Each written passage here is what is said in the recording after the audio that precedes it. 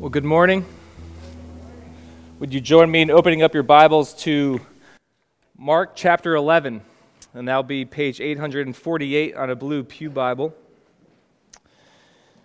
And if you thought you're not hungry for baked goods at this point in the morning, just wait till the sermon's over. Generally, people are a little hungrier after then. I think like this, maybe nobody else does, but have you ever come across somebody, and one thing you observe about them over time is that they are just a great conversationalist. Maybe a weird word to kind of describe somebody as, but just the reality that whenever they are around someone, they have great discussions. And it doesn't matter who they're around or what kind of crowd they have or what people they're with. They just get the most out of people. And in a short amount of time, they just get to a deeper level beyond the sports and the weather and anything else, the kind of superficial. They can just go deep in a short amount of time. I think that's almost a skill, a gift that some people have. They just have good discussions wherever they go. And they're compelling. And one thing I found, I don't consider myself one of this, but as a pastor and somebody who talks to people a lot, it's something I want to grow in. And something that I have just observed is that the key to good conversations, to good in-depth conversations on a regular basis, is not so much saying interesting things, but asking interesting questions. Good questions are the key to good conversations. The kind of questions that expose, that bring things to the surface, that probe, that seek to understand, and then listening to those answers to the discussions, and then engaging with that. So let me give you just a very small example. A couple months ago in September, our son Caden started preschool for the first time. And Rochelle and I picked up on our first few weeks of picking him up from preschool. This is how it would go. Hey, buddy, how was school? Good. All right, what'd you do? I don't remember.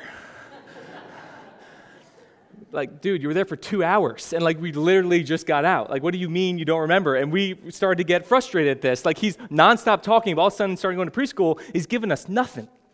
And so Rochelle and I, seeking some wise counsel from others, were told and encouraged, you're asking the wrong questions. So you have to ask things like, hey, did you play tag in gym class today? Who were you chasing? What songs did you learn in preschool? Caden, did anyone get in trouble today? That's a good one. That was good. That was good advice. Always an answer for that. But as you read through the Gospels, if you just were kind of just scan through them and read through them and just observe different things that you saw, one thing you would pick up on is that Jesus asked good questions. The kind of questions that reveal, that expose and probe the hearts of the people he's interacting with. Because you might think that when Jesus came to earth and his ministry would just be walking into a room and dominating the conversation. Just walk in and be like, all right, guys, I'm Jesus, you're not. Stop talking, let me tell you what you need to know. We would maybe read that and be like, yeah, that kind of makes sense, he's Jesus, he can probably do that. We shouldn't do that, but he probably could. And yet that's not how he approaches his ministry.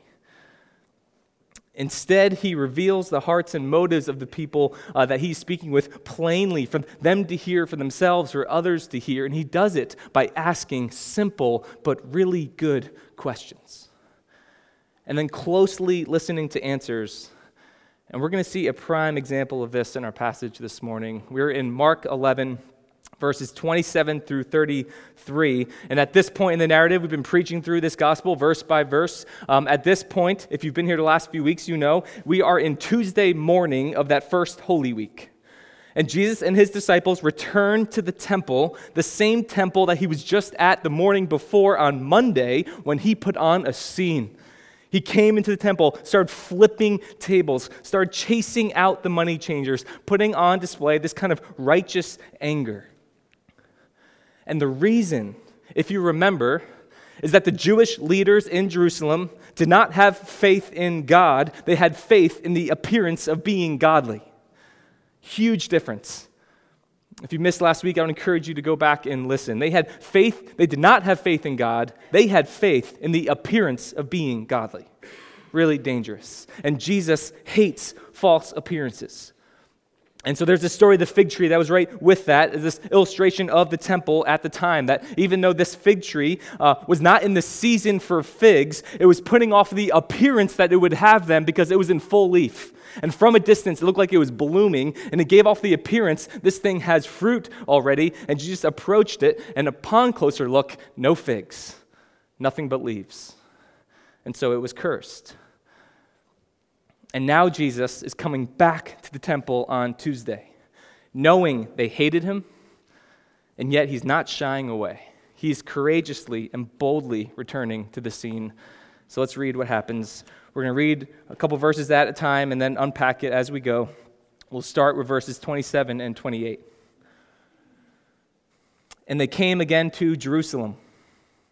And as he was walking in the temple, the chief priests and the scribes and the elders came to him, and they said to him, "By what authority are you doing these things? Or who gave you this authority to do them?" Our outline begins this morning with the question. It's the question. As Jesus approaches the temple entrance, he gets confronted by chief priests, by scribes, by elders. This is the top of the religious leadership in Israel. Together, they make up a group called the Sanhedrin. It was the supreme court of the Jewish nation, and in total, it consisted of 71 men, and they were led by the chief high priest. And you cannot overstate the power they had over the Jews in Jerusalem. Because while they were under the authority of Rome, right, they were part of the Roman Empire at this point, the Sanhedrin, was basically given full autonomy over the Jews. They could rule over their own people under the authority of Rome. So they had civil authority, they had religious authority, they had political authority, they had criminal authority. So this might not work as an illustration, and it should be a scary thought for you, but let's say you lived in Ridgewood, and your pastor was also your mayor. And he was also the chief of police. And he was the judge. And he was the top lawyer. And he was the president of the Board of Education. That should be scary for all of you to think about that. But the reality is, it was a lot of authority on the chief high priest and a lot of authority given to his governing body. And they ran the show. And the only permission they needed from Rome was for capital punishment, which is where Pontius Pilate will come in later in the week when they seek to execute Jesus. But their question revolves around this important topic. By what authority? By what authority are you doing these things? This question could refer to all of Jesus' earthly ministry across 3 years, his teachings, and how he's kind of really changing the game for them. But most likely, it's the immediate context of what just happened the day before. Jesus is coming back to the temple. So they get them at the entrance and go, "Hey, what authority did you have to do that? Come in here and just act like you can flip tables like that." You know, another way of asking this, for us who know the heart of the Pharisees at this point in the gospel, would be, "Hey, Jesus, who do you think you are? Who do you think you are?" This idea of authority and the authority of Jesus has been this low-key theme all throughout the Gospel of Mark. A couple verses to throw up on the screen real quick. This is not the first time that Mark is highlighting it. Chapter 1, when he began his ministry, began doing his teaching and his works, we read this in 1:27. "And they being the crowds, they were all amazed, so that they questioned among themselves, saying, 'What is this? A new teaching with authority.'" Chapter 2, when he forgave the sins of the paralytic, and the scribes up in northern Israel lost their mind as to how he could claim to do this, Jesus says this, "Which is easier, to say to the paralytic, 'Your sins are forgiven,' or to say, 'Rise, take up your bed and walk'? But that you may know that the Son of Man has authority on earth to forgive sins," he said to the paralytic, "I say to you, rise, pick up your bed, and go home." The question of authority was a big deal in the first century, and the religious elite in Jerusalem were an oppressive elite, and they cannot understand how this man can just walk around, walk into the temple, flip some tables with such authority when they, as the authoritative body, didn't give him any. So who is this guy? He certainly wasn't one of them, and he certainly wasn't from them, and they're upset that they are being challenged by a nobody. This guy is from Nazareth, man. He's a hick from the sticks. And people are actually listening to him and following him. Like, what is going on here? And as we already know, but we'll find out even further in a little bit, this was not a genuine question from the Sanhedrin seeking to understand Jesus. They hated him. And they thought that they would set him in a trap with this question. They already decided he has to go. They're going to destroy him. They just had to find out how. And they hope this question will have him dig his own grave by his answer. Because if Jesus says, no one gave me authority, then it will expose him as the lunatic that they think he is. This guy's just going rogue on his own, and people are going to see him as crazy. But if he says, my authority is divine, claiming to be from God himself, well, then they got him, because they can charge him with blasphemy. And that is the most serious charge there was, and it was punishable by death. So, Jesus, at the temple gates, crowd around. What authority do you do these things? And they wait until there's a crowd, and they set the trap. And here, just observation, is the case of an oppressive elite trying to press down on anyone who threatens their power. And that is something that was not just in Mark and not just in the Bible. That is something that has been repeated again and again and again across history, because when the power-hungry get threatened, it's a problem. And it's a sin problem, not a history problem. And the question comes across the same every time, just different circumstances. Who do you think you are? When Rosa Parks refused to give up her seat on a bus to a white person in 1955, this was the question. Who do you think you are? Threatening the white power and privilege that sought to oppress. When the Nazis showed up at Corrie ten Boom's family's house, where they've been hiding Jewish refugees, it's the same question. Who do you think you are, hiding Jews from us? The oppressive elite, the power structures that are in place that seek to impress. You see, when the oppressive elite get threatened, they will fight to protect their power, whatever the cost. Jesus, who do you think you are? By what authority do you do these things? Let's see his response. Verses 29 and 30. Jesus said to them, I will ask you one question. Answer me, and I will tell you by what authority I do these things. Was the baptism of John from heaven or from man? Answer me. Number 2, outline, the question to the question. We got the question, now we got the question to the question. You see, Jesus knows how to ask good questions. Questions that expose, that probe, that bring the motivations of his accusers to the surface. After flipping the physical tables last week in the temple, he now flips the figurative tables on the scribes. I'll ask you a question. Hey, if you answer, then I'll answer. That baptism of John, was that from heaven or from man?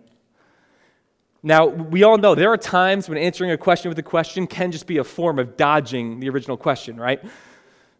There's a term that's come up in our cultural climate. Maybe you've heard it. It's called whataboutism. Have you heard that? We get asked a question, and we don't have an answer. So we try and redirect it. Okay, I'm picking on my son a lot today, but I'm going to go back to the well. If I go to Kate and say, Bud, you didn't eat your dinner. You're not getting dessert until it's finished. Well, what about Brindley? She didn't eat her dinner either, right? I mean, like, he doesn't want to answer the question. He doesn't have an answer, so he redirects. What about that? It's not what Jesus is doing. We'll see in a second, he's not dodging the question. In fact, he's very much answering them, just not explicitly yet, and we'll see why. But instead, he puts them in the very trap that they set for him with this counter question.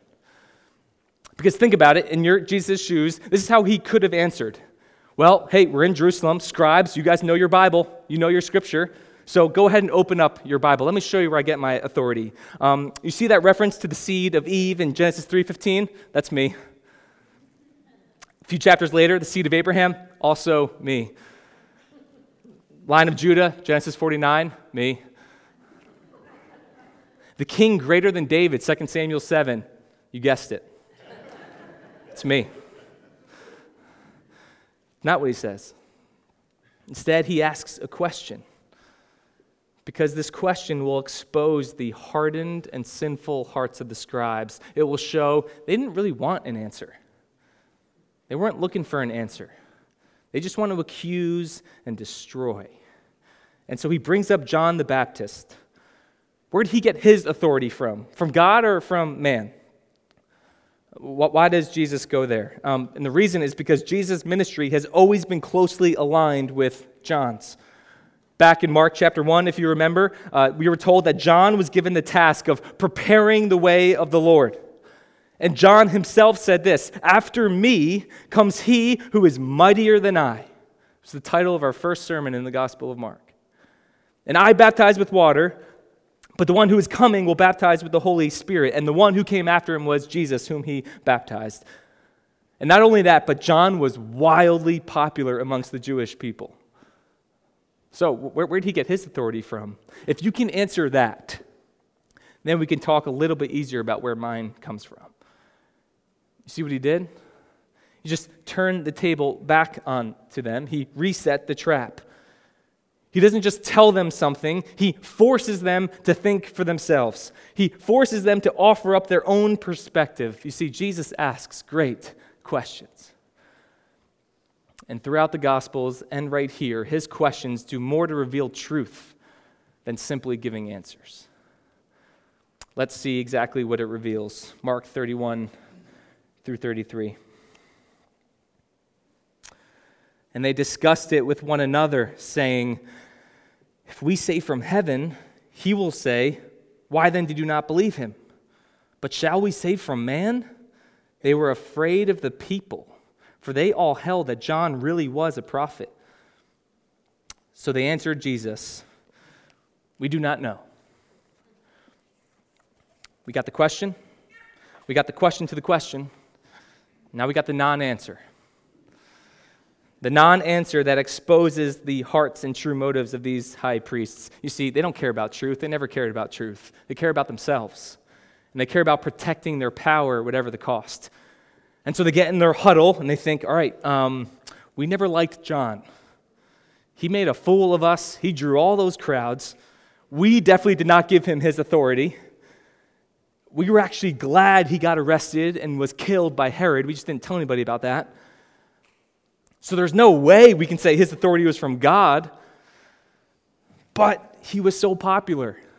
And now we've drawn this whole crowd that is right here. And people loved him, and they memorialize him as a prophet. And prophets are from God. And they're stuck. And everybody's watching. So what do we do? All right. Jesus, we don't know. You see, they knew, but refused to acknowledge it. It was a blatant lie. They refused to follow the evidence, to consider this for what it was, because it would be easier, rather than just consider that, to just say, let's just stay status quo, the path we're on. And it was out of fear. It was easier to stay hardened because they were afraid. They didn't disbelieve in Jesus or John, not for real theological reasons, but simply because they didn't like them. And they feared what would change about their lives if he was from God. If they are what they say they are, what does that mean for us? And it's still so true today. People often make decisions based not on rational evidence, but whether or not we like someone or something, and whether or not we're willing to make changes in our lives. So even aside from Christianity and faith, just think about our divisive world right now. How true is this? If someone we don't like says something or does something, we are up in arms about it. We are so vocal. We are retweeting that like nobody's business. Look at this. Can you believe that? And if someone we like does the same thing, we shrug it off. That just happened once. That was like 20 years ago. It's no big deal anymore. We all make mistakes. And it happens in politics, and it happens in our families, and it happens in our churches, where we often refuse to submit to the evidence of real, legit authority, not because we don't believe it, because we don't like them, and it's sinful. And we all find ourselves in those situations. We can't just point to them that they do it, we do it. In our culture, growing with each generation, we have an authority issue because we want autonomy. I get to decide for myself, and I don't want to have to change anything for somebody else. And I think that is the beneath reason why our cultural moment is so divisive. I think it's often why less people are getting married and why more people are getting divorced. Because we don't like change, even if it might be best for us. And we can't broad stroke that across every situation. But generally speaking, we have authority issues. And this is why authority is still one of the biggest stumbling blocks for people to believe in and trust in Jesus Christ. Because faith means submitting to his authority. And then we do lack that autonomy.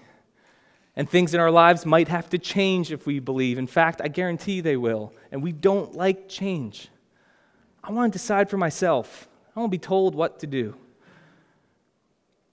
But here's the thing, if that maybe is a place that you're in right now, like let me just have you consider this. The whole idea that our culture puts forward of being an individual and putting that on a pedestal of I have control of my life and I live for myself, that is all a charade. It's false freedom. If you think about it, we are an imitation culture. In the name of doing things for ourselves, what we're really doing is we're seeing and observing somebody else we want to be like, and we're going to imitate them. And that's not freedom. No one is free from that. We are bound by our desires to be a certain type of person that we think will make us happy. And so we find others who we think are happy, and we want to be like them, and so we imitate them. And we're going to follow them on Twitter. And we're going to do the things they do. And we're going to go the places they go. We're going to do the work that they do in hopes of gaining the happiness we perceive they have. That's not individualism. That's imitation. We're not free to live for ourselves. We're bound to live like somebody else that we like. And here's the thing, we're all going to do it. The question is, who do you want to be like? That's why the Bible puts forward Jesus Christ as the only one worth imitating in such a way that will bring true joy and true freedom. C.S. Lewis puts everything better than I do. So let me quote him here. It's a longer quote. It's going to be up on the screen, but I think it's so powerful. He puts it this way. I am not, in my natural state, nearly so much of a person as I like to believe. Most of what I call me can be very easily explained. It is when I turn to Christ, when I give myself up to his personality, that I first begin to have a real personality of my own. Sameness is to be found most amongst the natural men, not among those who surrender to Christ. How monotonously alike all the great tyrants and conquerors have been. How gloriously different are the saints. Look for yourself, and you will find in the long run only hatred, loneliness, despair, rage, ruin, and decay. But look for Christ, and you will find him, and with him, everything else thrown in. A refusal to look on Christ and believe in him can most often, not always, but most often be traced to a fear of authority or a fear of change, and it will lead to a non-answer to Jesus, just like these scribes. And finally, the last half of verse 33. And Jesus said to them, neither will I tell you by what authority I do these things. So if you're still following, we had the question to the question, the non-answer, and now fourth, the implicit answer. And he gives them an answer implicitly in this dialogue, even if it's not explicitly spoken yet? And the answer is that his authority is divine. He is the Son of God. He is the chosen Messiah that all of history has pointed to. Well, how do you get that? Well, the reason is because it was implied in his question about John. Because if John had authority from God as a prophet, and John says the one who is coming is mightier than I, who's greater than the prophets? Who is the person all the prophets pointed to? The Messiah, the Christ, God himself, and the Son of the living God. So Jesus implies to these men, you think about that with John. You trace that out. And once you do, you'll figure me out. I am the one who baptizes with the Holy Spirit. I am the one. This is just implicitly said now, but not explicitly yet. But in due time, actually just a few days from now, actually just a couple days from now, it will become explicit. Jesus still has some work to do before that day, but if you were to take a sneak peek ahead to Mark chapter 14, after Jesus gets arrested and goes through this sham of a kangaroo court where no accusations are sticking to him, and the chief high priest is getting frustrated because these people have no accusations that they can get him on. And out of frustration, he just blurts out to Jesus, "Are you the Christ, Son of the Blessed?" And this time, Jesus says, "I am." It's the first time he'll explicitly say it. And this will be the evidence of blasphemy they will literally hang him on and sentence him to be killed. But do not think for a second he was tricked in that moment. He was in total control, and he knew it's time. It's time to die for the sins of the world. It's time to give a death blow to death itself by being crucified. It's time to carry out my Father's mission once for all. And so here are the choices to the decision laid before the scribes. It's the same choices that every person in the world still faces today. And the choice can be summed up like this in the words of Tim Keller. Either you'll have to kill him or you'll have to crown him. And this morning, if you have not put your faith in Jesus Christ yet, I wonder if today is the day you're willing to revisit the decision. I don't pretend to know why you haven't, but I can tell you why you should. Because this Jesus has not come to take your life. He's come to give you his. It's only in Christ, faith in Christ, that you will truly find yourself in all you've created to be. And it's only in him where you will find true freedom and can finally rest from the grind of trying to find yourself in a world that proves to be a bottomless pit and a peakless mountain. It's a search where you're always looking, never finding. But in him, your sins can be forgiven, a new heart granted, a new life as a new creation. And hear me, things will change once you do. And it might be painful at first. In fact, it very well may be. But just as a surgeon wounds in order to heal, so our Savior does his work on us for our good. And my plea before you is to put down the guard and crown him with many crowns as the central authority in your life. And then for many in here, praise God, who have put your faith in Jesus, who have made that decision, the question for us is our life defined by a submission to him as the King and the Messiah and the total authority that he is in every area of our lives? And might there need to be this morning a time to rededicate yourself on this path, to repent of the places where you have tried to take control, tried to be your own authority, and not walked in obedience to his commands that he has placed for your good. This message is a very simple message. Jesus has full authority.